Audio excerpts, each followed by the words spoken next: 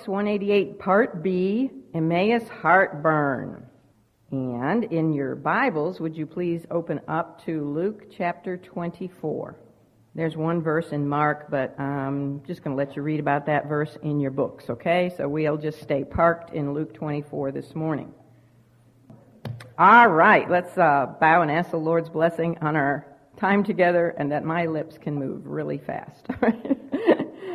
Heavenly Father, we do come into your holy presence this morning, embracing the truth that we have this privilege because of the death and the burial and resurrection of the Lamb of God and his great redemptive work on our behalf.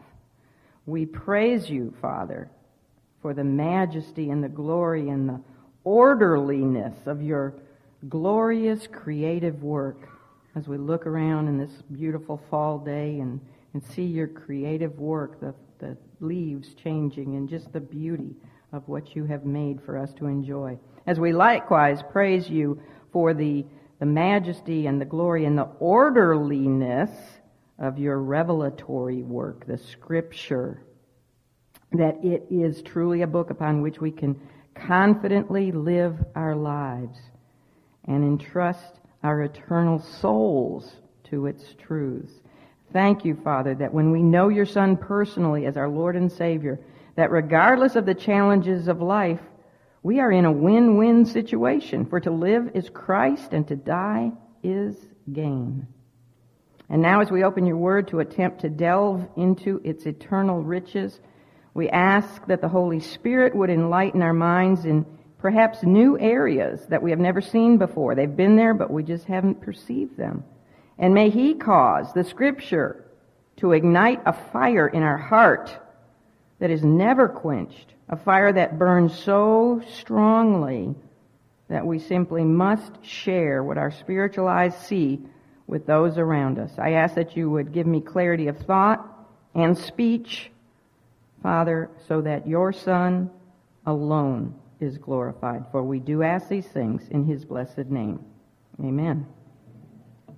Last week, if you weren't here, we looked at the setting for what we are going to be discussing today regarding the Lord's fourth post-resurrection appearance. Remember, his third was a private appearance to Simon Peter on Resurrection Sunday. We are now looking at his fourth post-resurrection appearance. From one verse last week in Mark, which was Mark 16:12, and 14 verses in Luke 24:13 to 26, we learned that two disciples, one named Cleopas and his unnamed companion, possibly his wife, but we don't know for sure, that these two disciples had left Jerusalem sometime Resurrection Sunday afternoon to walk approximately 7 miles to a village northwest of Jerusalem named what? Emmaus.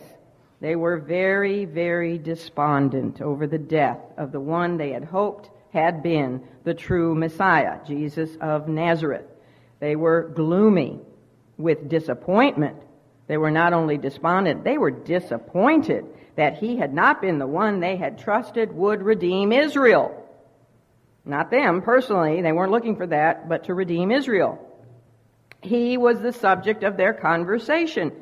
And as they walked, what were they doing? They were trying to reason together, to piece together a meaning for all of the traumatic events that had occurred in Jerusalem concerning Jesus in the past 3 days. They were completely perplexed over how one who had looked so promising to be the long-awaited Messiah, the Savior, could end up dead in the prime of life. Hadn't even set up the kingdom. And he was dead. And how did he die? In a manner that was cursed by God himself. He died by hanging on a tree. Crucifixion. And God himself had said in Deuteronomy 21:25, "Cursed is every man that hangeth on a tree." So they just couldn't put it together. And to make matters even more baffling, prior to their departure from Jerusalem, these two had heard reports that very day, that very morning, of strange happenings at the rich man's sepulcher where Jesus' body had been laid. A group of women from their own company fellow disciples, Galilean women, had gone to the tomb that morning and claimed to have seen a vision of what? Angels, it said in 24:23 of Luke. And those angels told the women that Jesus was alive. He had risen from the dead. The combined testimony of the various groups of women who had gone to the tomb was that Jesus' body was gone. They all said that together. His body was missing. And this truth was confirmed likewise by some of the men. Who were the two men? Peter and John, who had gone to the tomb. And they, to be sure, also testified, yes, his body is gone. It's missing. But him they saw not. Remember that at the end of verse 24? But him they saw not. And so these two disciples were heading back to their former lives, whatever that was, whatever they had done before they became disciples. And their messianic hopes in Jesus, of course, were dashed to pieces against the rocks of death. They were headed downhill, weren't they? Even though they were going north, we said Jerusalem's on a hill, so they were going, spiritually speaking, downhill. Their backs were to the cross. Their backs were also to the empty tomb and all the wonderful reports of the empty tomb. However, the good thing in all of this is that they had put their trust in the right person.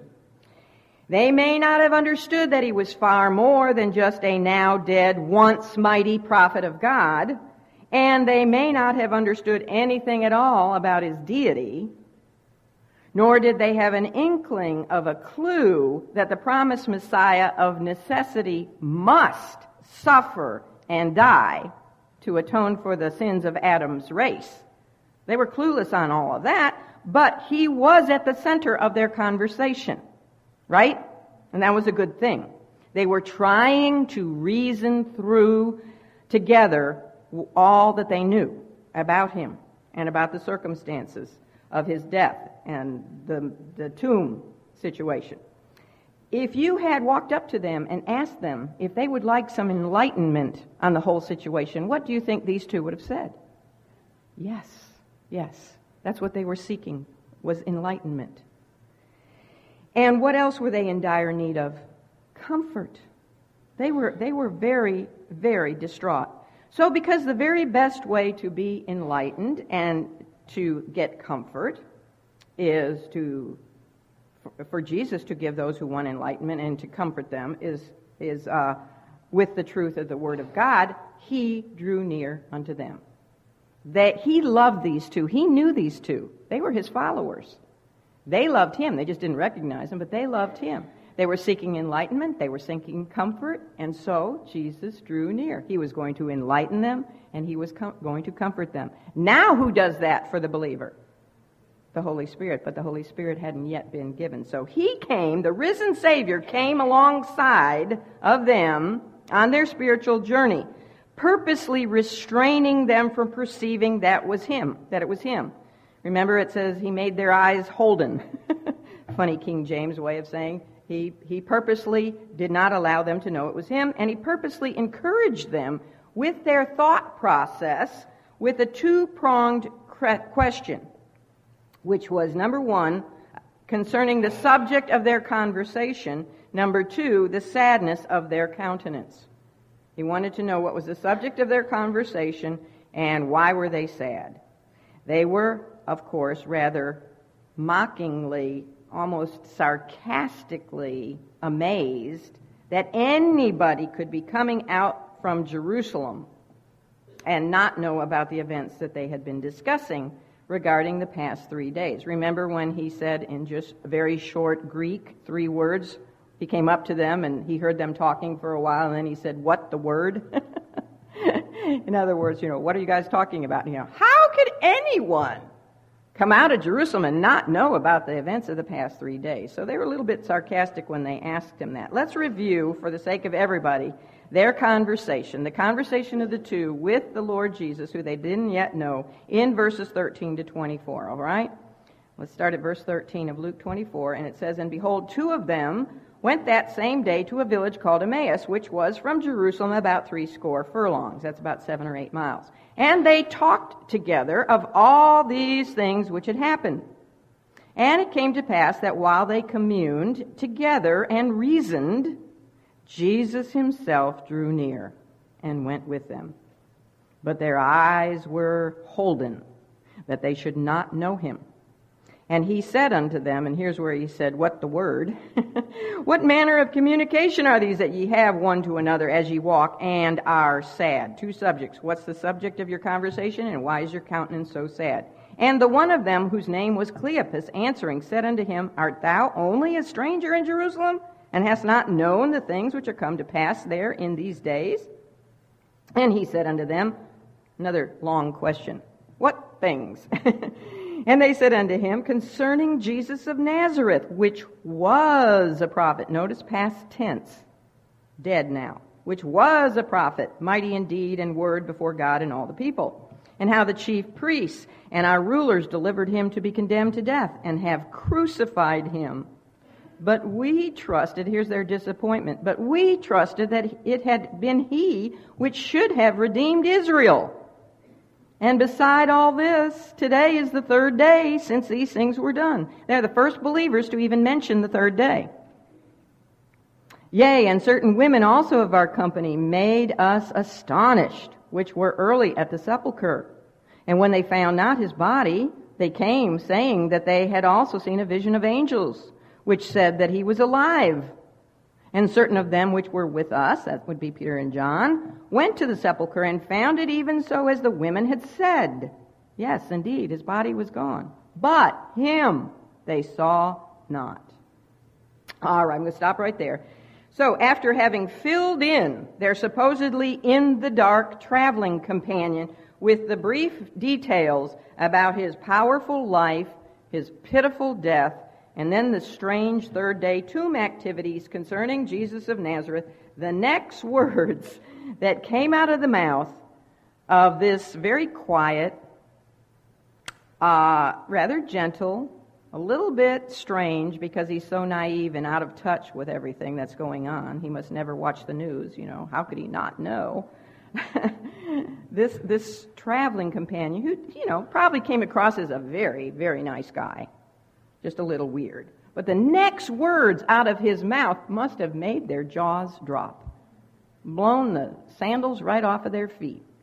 He'd been walking along very politely, what the word, what things, and then all of a sudden, ye fools, oh fools, and slow of heart to believe all that the prophets have spoken.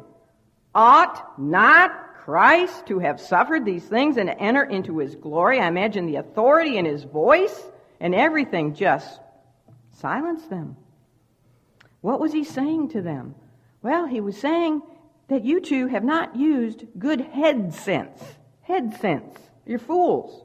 Because you did not evaluate the crucifixion of Jesus with the Scripture, which is referred to here as all that the prophets have spoken. He goes on to say, not only had they not used good head sense, they had not used good heart sense. They were slow of heart to believe. This is the kind of faith that never seems to have enough evidence or enough proof to believe. Have you ever met somebody like that? Always has to have something more. These two had all the evidence necessary to cause them to remain in Jerusalem. They should have stayed there with great joy and anticipation of something special yet to come. Don't you think? I mean, especially after hearing all the reports of the women and the men and the empty tomb and the angels. And don't you think you might have stuck around, especially if you knew, like they seem to have known, that there was supposed to be something about that third day? They say that to Jesus. And this is the third day. So I don't know, but they left Jerusalem. As we mentioned last week, the key word in Christ's statement is the word all. All that the prophets have spoken. You see, the problem with Israel then, and the problem with much of the church today, is that people are not being taught the whole counsel of God. Rather, they are taught, and sometimes they themselves choose selectively the parts of Scripture that they like. And what do they do with the parts of Scripture that they do not like? They omit them, They ignore them. They say, well, these aren't divinely inspired. This part is, but that isn't. That's just Paul and his opinion, not divinely inspired. Or they ignore them or completely dismiss them. I remember going to a church once where the pastor absolutely refused to ever speak about sin or hell. And I questioned him on that. I said, why? And he said, well, it's just not in my personality. Oh, excuse me, sir. It's not in my personality either. I don't really like to talk about your sin, my sin, hell. Do you? But isn't it in the Word of God? Shouldn't we preach the whole counsel of God? Absolutely. Praise the Lord, he left the ministry. He needed to. Now, we noted that the Lord did not rebuke these disciples for their lack of faith in the women's report, right? He didn't rebuke them for their lack of faith in what they said the angels said, nor even when the empty tomb was verified by John and Peter. Now, they should have believed those reports, but the Lord did not rebuke them for not believing those reports. What he did admonish them about was not believing the Scripture. And not just the Scripture, but how much of the Scripture? All the Scripture. Now, I'm sure there were very puzzled-looking countenances on these two disciples when they heard the sudden authority in the voice of their traveling companion. Not only had he rebuked them, which was totally unexpected, but he had said something that they had never heard taught before by their spiritual leaders in their synagogues. He had said that the Christ, the promised one, the anointed one, the Messiah, of necessity had to suffer before he entered into his glory. In other words, he was telling them that if they had known and believed the truth contained where? In all the prophets. What is that talking about? The entire Old Testament. If they had believed the Old Testament, they would have understood that it was imperative for the Messiah, Savior, to suffer. Ought not Christ to have suffered these things? That's super strong in the Greek. It's a double negative, which doesn't make a positive in the Greek. I've told you this before. It doesn't make any sense, but we Greeks are backwards about things. In the Greek, a double negative makes a positive. This is very strong. It was a fixed truth from eternity past that the anointed one of God should suffer, as the Lord Jesus had just suffered 3 days prior.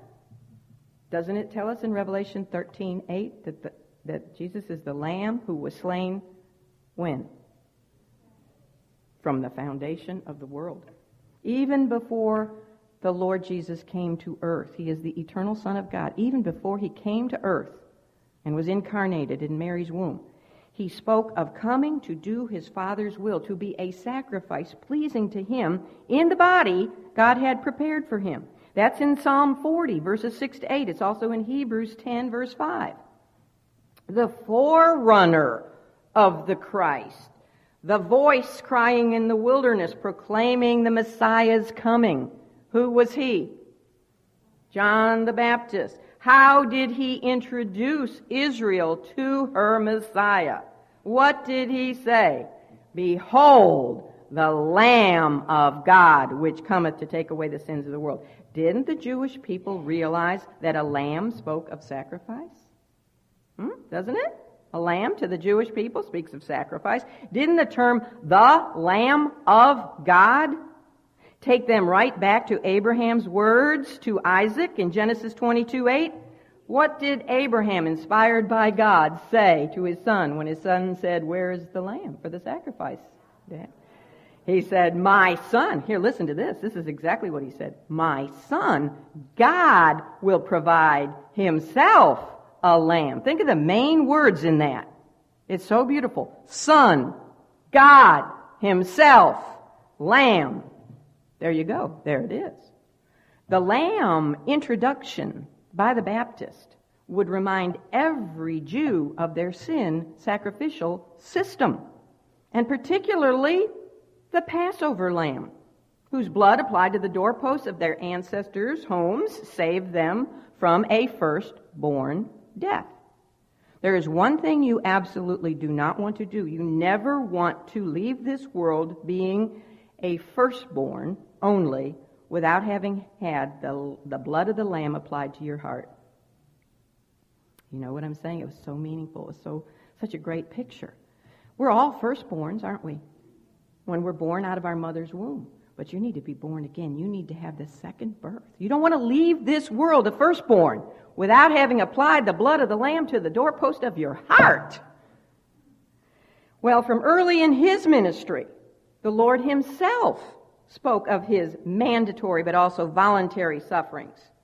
I mean, we just talked about what John the Baptist said in John chapter 1. That's pretty early, right? John chapter 1, verse 29, behold the Lamb of God.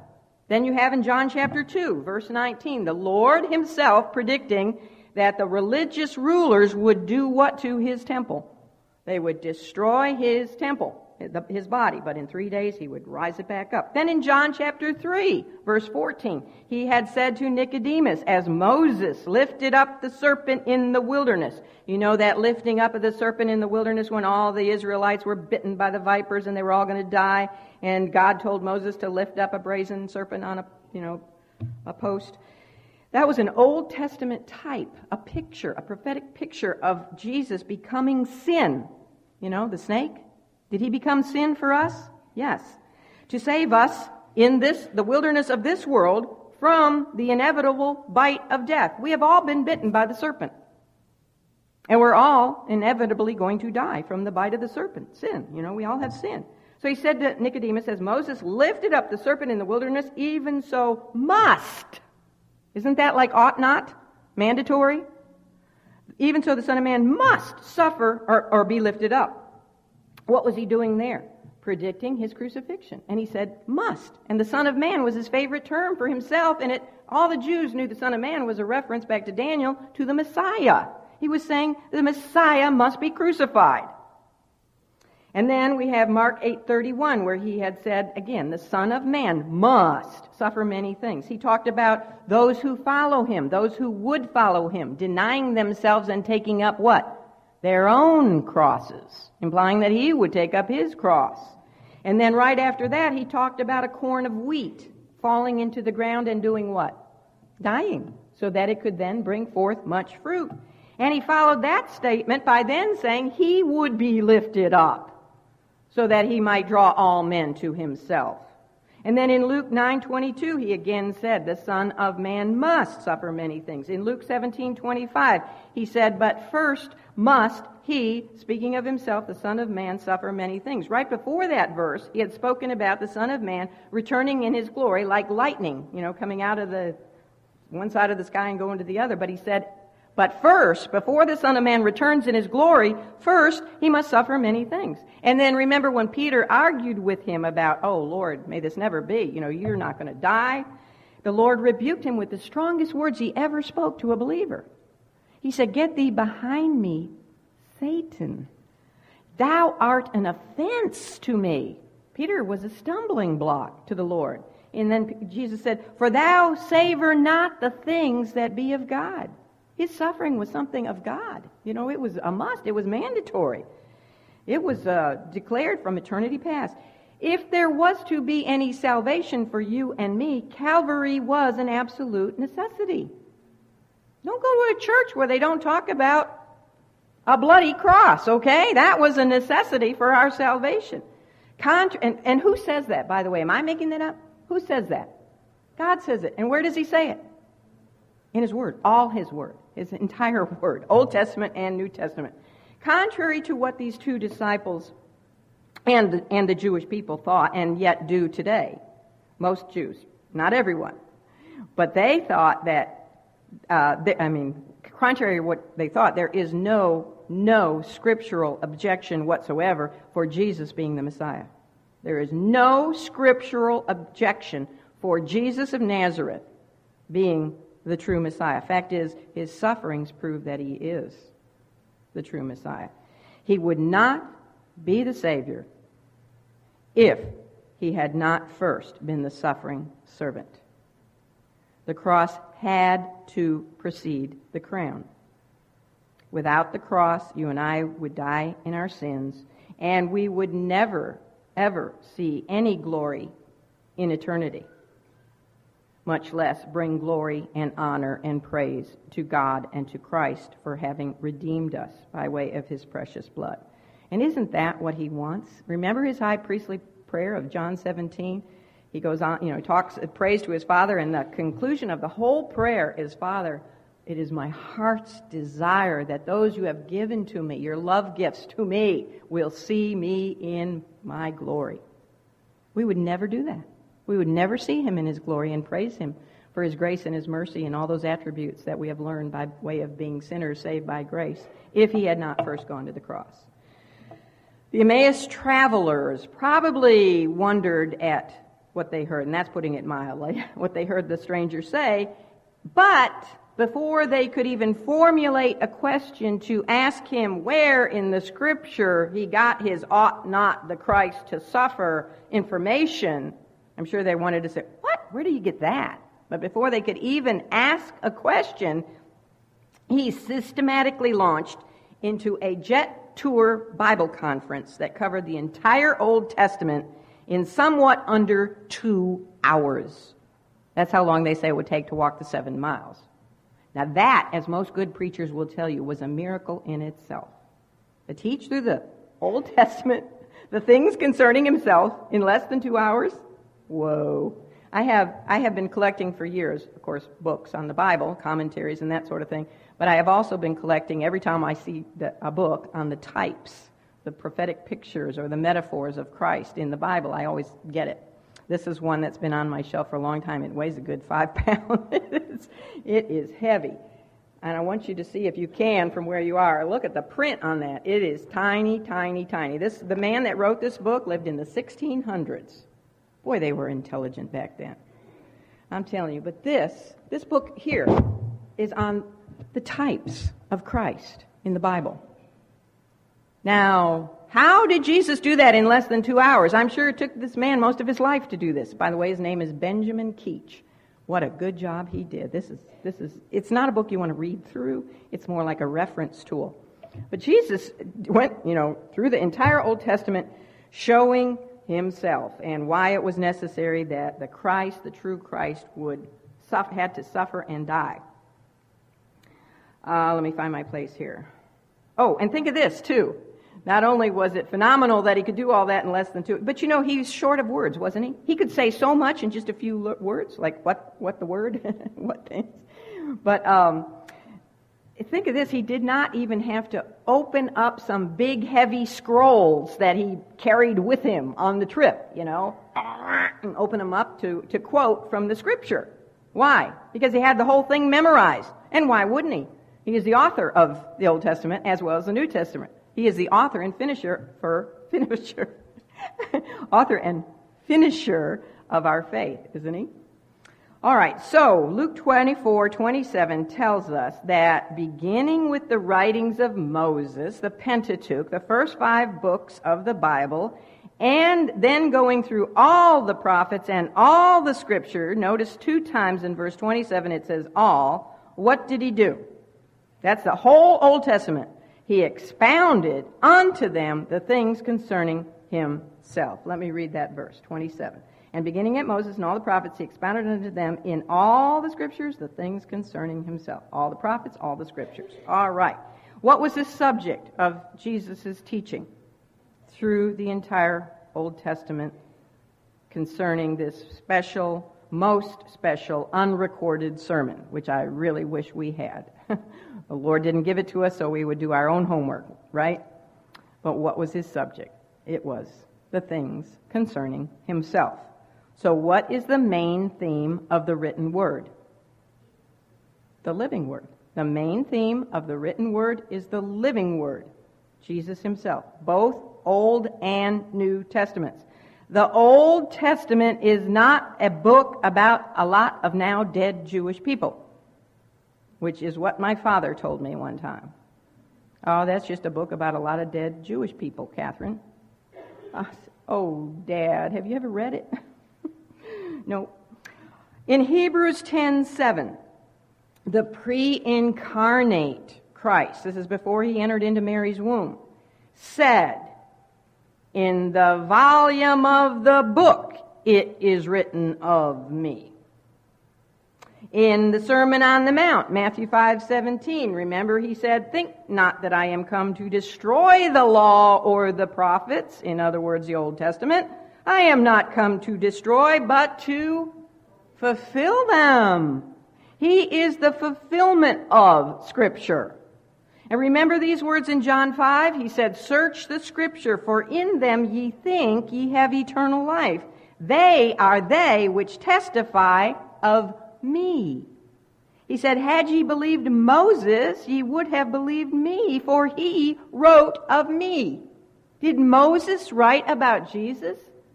Yes. You know those books that you think are kind of boring sometimes? With all the genealogies and Leviticus and the whole sacrificial system and all the stuff about the did Moses? All of that was about him. Israel in the wanderings in the desert? Yeah, all about Jesus. Do you remember how he read from a clear messianic passage in Isaiah in his hometown synagogue in Nazareth? And after he did so, he said, "This day is this scripture fulfilled in your ears." And what did they want to do with him? Stone him to death, kill him, push him off a cliff. Do you recall how he also told people during his ministry that his teaching in parables was fulfillment of Old Testament messianic prophecy?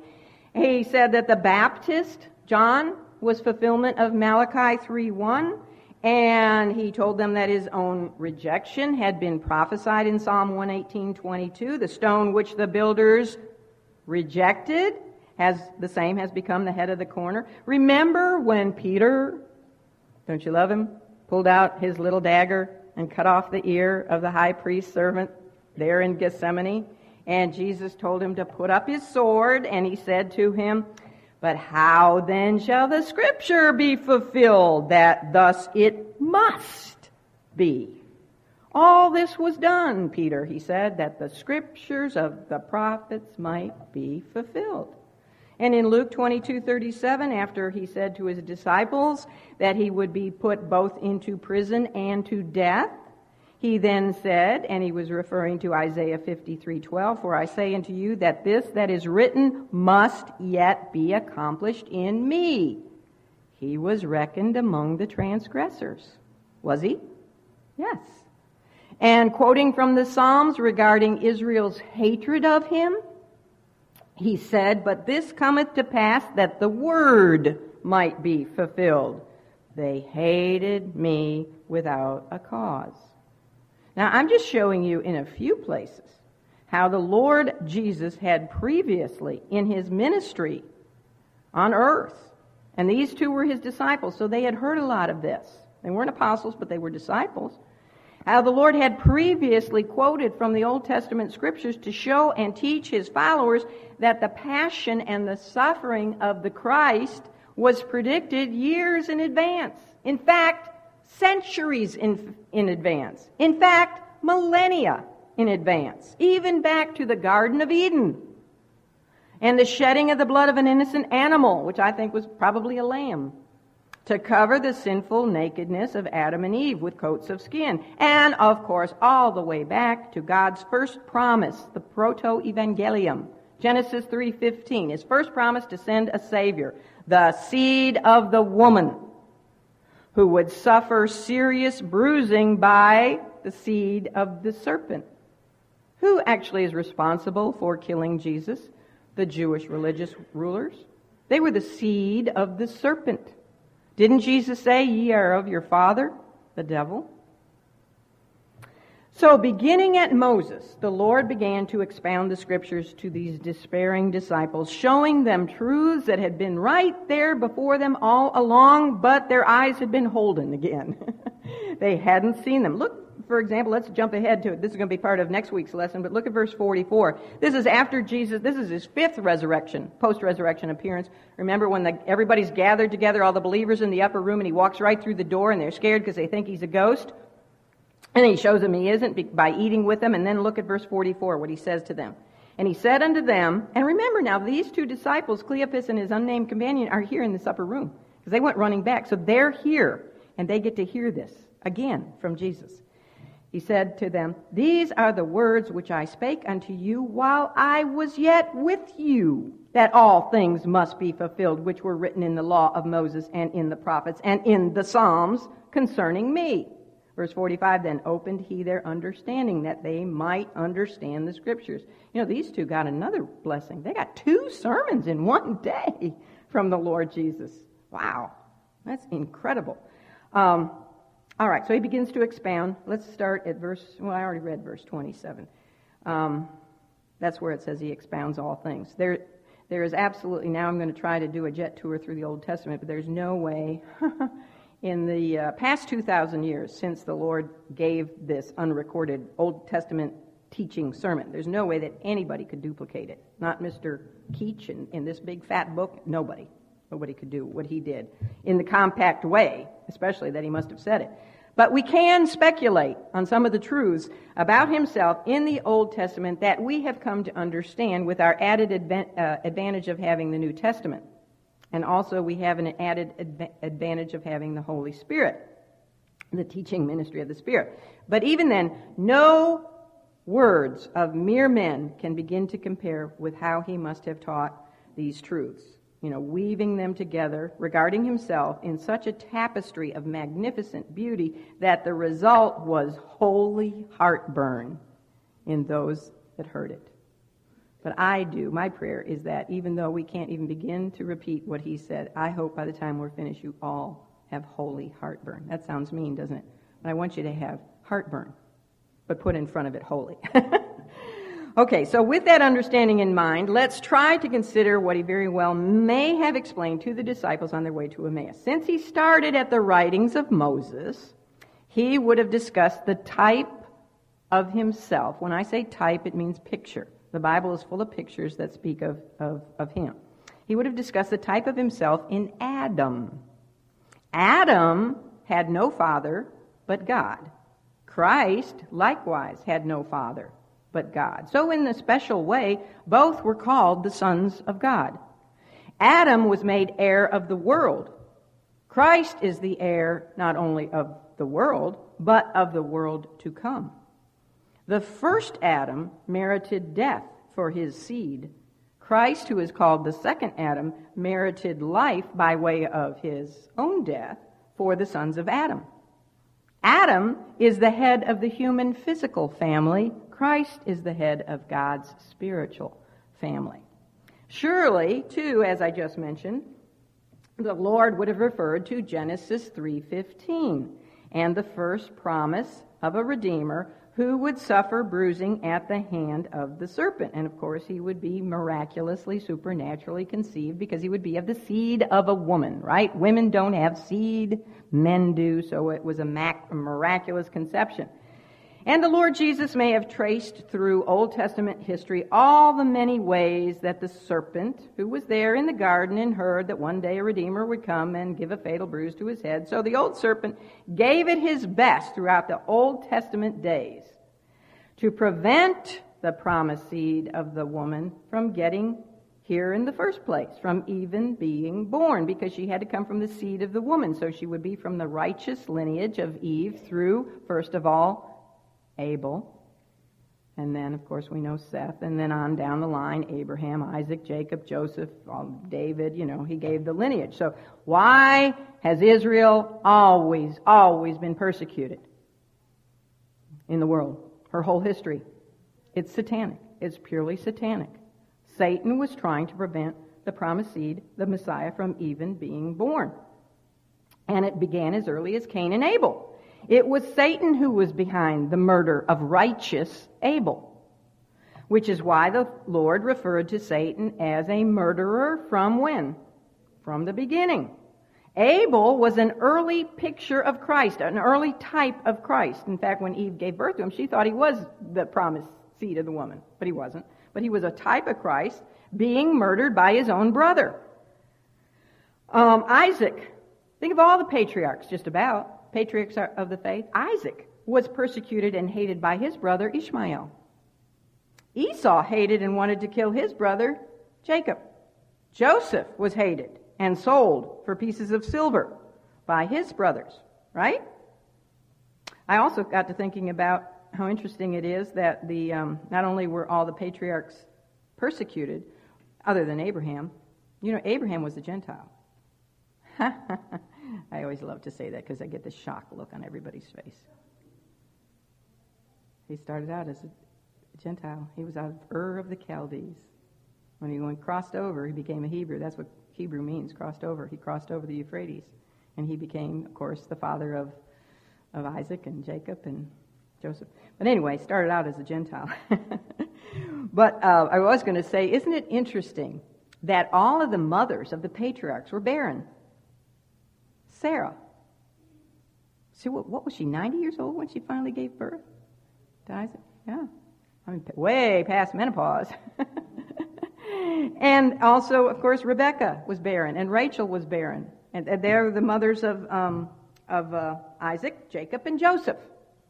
So that is kind of a picture, too, of the fact that Jesus would be born. I'm not born, but conceived supernaturally. All of them conceived supernaturally. Of course, it was different. It wasn't by the Holy Spirit, but still was miraculous. And actually, we could say the entire history of Israel and the life of Christ are definitely interconnected.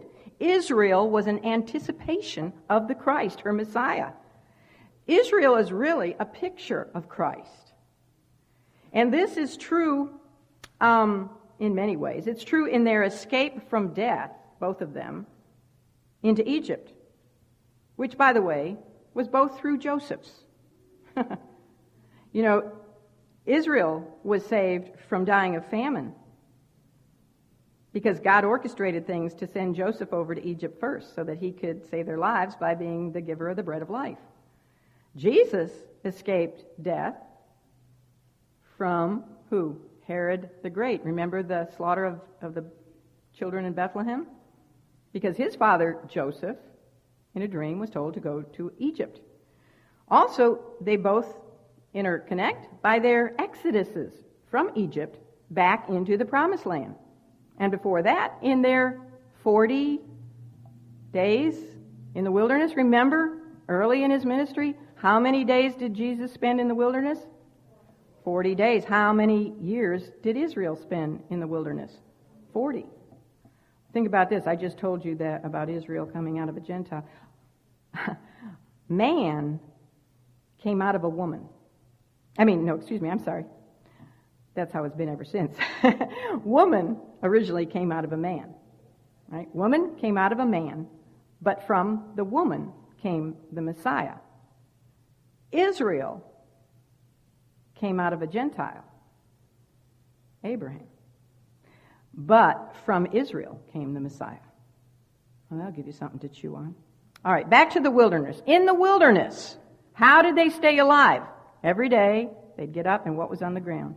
Manna. Manna pictured Christ. He himself told us this. He said he was the true manna, the true bread that came down from heaven. And he, too, needs to be internalized, doesn't he, in order to live in this wilderness. The striking of the rock. Remember when Moses struck the rock in the wilderness? And what came forth? Life-giving water. The rock is Christ. And, he was smitten too, wasn't he? And out of him came flowing river of life, life-giving water. That's why God got so mad at Moses, because he struck the rock twice. Only supposed to strike it once. Jesus died once for all. Moses ruined his picture, his type. And then, of course, we have the sufferings and the persecution of Israel, who has been hated without a cause. I can't wait to hear Benjamin Netanyahu's speech today. I love that man. He's going to be the last one to speak at the UN. And he always lays it on the line. But why has Israel been persecuted? It doesn't make any sense if you look at it through all of history, does it? Why have so many people hated the Jewish people? Nations have hated the Jewish people. It makes no sense at all. They are hated without a cause. I'll tell you why. I already did. It's all satanic. He tried to prevent the Messiah from coming through the Jewish people the first time. Now he is trying to destroy and annihilate Israel so that he won't have a place to come back to and sit on his throne in Jerusalem. And in the meantime, who does he hate? Not only the Jews, but the Christians who have put... You know what it's all about? It's all about Jesus Christ. It is. It is all about Jesus Christ. and Satan's hatred of the promised seed of the woman. And ultimately, Israel will be recognized by all the nations of the world as the apple of God's eye, and she will be honored on earth, picturing also the recognition and the ultimate victory of Christ as he reigns as King of Kings and Lord of Lords, seated on his throne where? In Jerusalem. The Lord likely would have also spoken of Abraham placing his only beloved son Isaac on the altar, and how that event was a prophetic picture of his own sacrifice as God's only beloved son.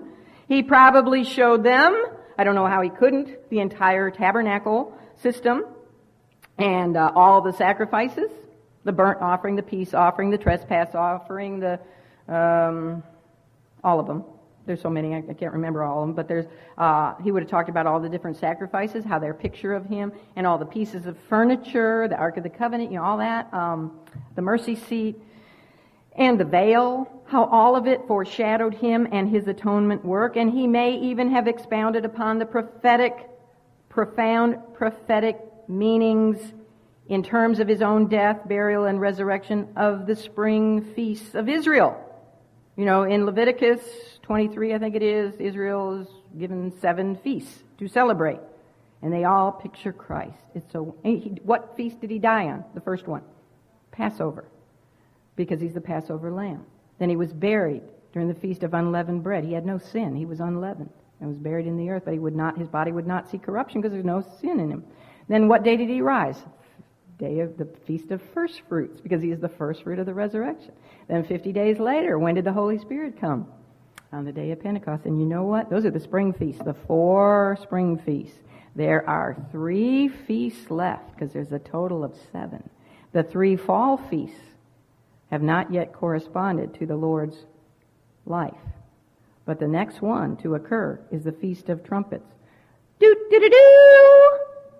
And we're out of here. I can't wait for that. All right. Anyway, I would think that he would have explained all that. I think the meaning of the Day of Atonement. That would be a big one. Do you know that in Leviticus 16:8, the story about the scapegoat? Actually, there were 2 goats. There were 2 goats that had to be offered on the Day of Atonement. One goat was killed. His throat was slit. His blood was offered, sprinkled on the altar. That represents the Messiah's death. The other goat was let go. The priest would lay his hands on him, confess the sins of the people, and then let the goat go. That symbolizes Christ's resurrection. God could have used one goat, but I don't know how he would have done it, because once you kill the goat, you'd have to raise him back to life to let him go. So he used 2 goats. That's why there's 2 goats. One to speak of the Messiah's death, one to speak of his resurrection. Of course, too, the Lord would probably have included the significance of Jonah's 3 days and 3 nights in the belly of the whale, picturing his own burial in the earth for 3 days and 3 nights, and his subsequent resurrection. And don't you know, he could not have skipped talking about Joseph, who, as I mentioned before, was hated by his own brothers. He was plotted against. He was sold by them for silver. He was stripped of his robe. He was sinless in the face of evil temptation, Potiphar's wife. But nonetheless, he was lied about, and he was placed in captivity with 2 guilty men. Christ was crucified with 2 guilty men. But he was resurrected, so to speak, wasn't he? To a position at the right hand of Pharaoh as the provider of the bread of life. He even married a Gentile. Joseph married an Egyptian. He married a Gentile. Who is Christ married to? Primarily a Gentile bride, the church. And then at long last, don't you love the scene in Genesis, when finally Joseph is recognized by his brothers who repented and bowed down before him, as Israel one day will do with the Lord Jesus. The Lord's Emmaus Discourse, I decided to call it that. His Emmaus Discourse surely would have included such critical passages of Scripture as, you're all waiting for this one, Daniel 9, verses 24 to 27, the famous 70 weeks prophecy. If you have never studied that prophecy, you need to get our 2-set CD album. It is the most fantastic prophecy in the Word of God. That's saying a lot. Probably not quite as fantastic as the Proto-Evangelium, but it is amazing. You know, if you calculated Daniel's prophecy there, Israel could know the very day that she could expect her Messiah to officially present himself to the nation. And that was the day that he rode into Jerusalem on the colt of a donkey, to the very day. That's why he said, "Oh, Jerusalem, Jerusalem, if you had known this, thy day of your visitation, you could have figured it out." And I think some of them did. They just wanted to willfully reject him. It also tells us in that 70 weeks prophecy that the Messiah would be cut off. What's that speak of? Death. But not for himself. He wasn't cut off for himself. He didn't have any sin. Why did he die? For our sin. And don't you know, too, that he would have recited from verses in the Psalms and Zechariah, like Psalm 22:16, that says, "They pierced my hands and feet," that predicted his ride into Jerusalem. That would be in Zechariah on the colt of a donkey, his betrayal by a close friend, and that when the shepherd was smitten, what would happen to the sheep? They would scatter. There's just so many passages. I don't have time. I mean, I'd love to read Isaiah 53 to you. That alone must have made their hearts burn. When he read to them Isaiah 53, that's an amazing chapter, all about the sufferings of the coming Messiah, to very specific detail. He even quotes what he said. What?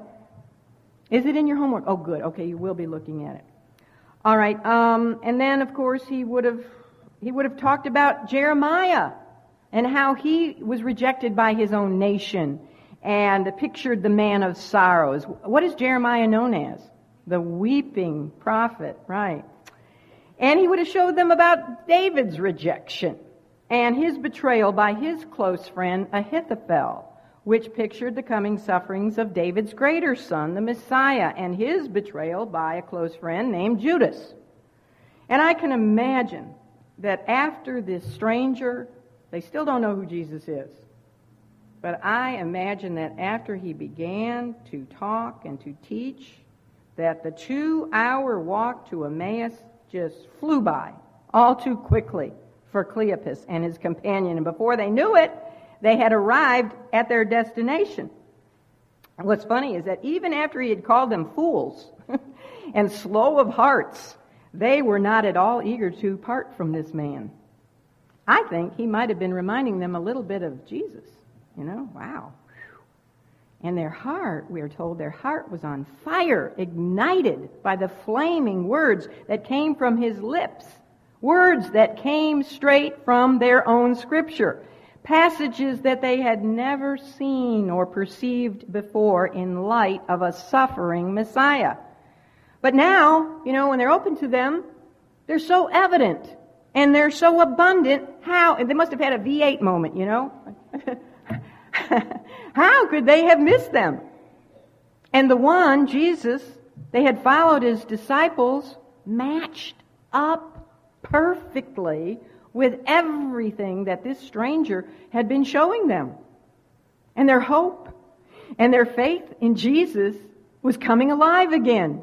They were being resurrected spiritually. And they wanted to hear more. So what did they do? They constrained the stranger to abide with them. Let's look at the remaining part of this passage, verses 28 to 35.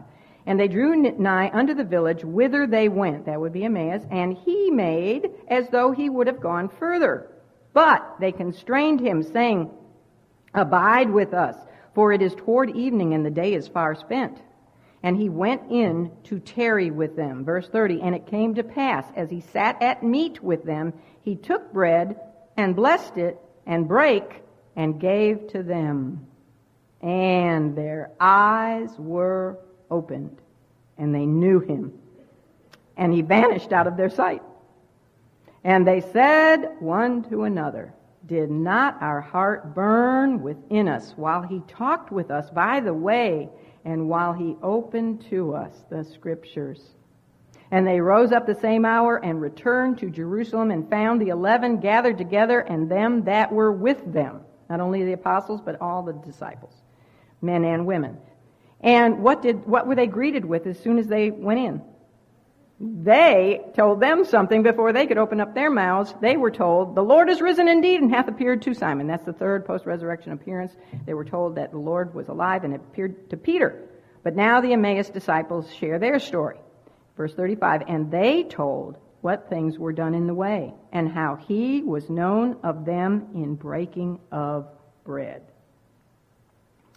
All right, the word translated constrained, again, strong word in the Greek. They insisted that he not continue on his journey. They wanted him to abide with them. But they gave a good excuse. They said, it's late in the day, it's not safe to travel now, so come abide with us. He would have gone on his way, wherever that was too. Well, we know he winds up back in Jerusalem. He could be right back there in the upper room. But he would have not joined them if they hadn't invited him. But these two wanted the additional blessing of his presence. But more important than having his presence with them was that they wanted to be taught more. They wanted more spiritual enlightenment. They had already received exceeding abundantly above all that they could have ever even thought to ask when he had come alongside them on their journey, especially, when he seemed so clueless about things. But it flipped, hadn't it? They had actually become the ones who had learned a thing or two. He taught them.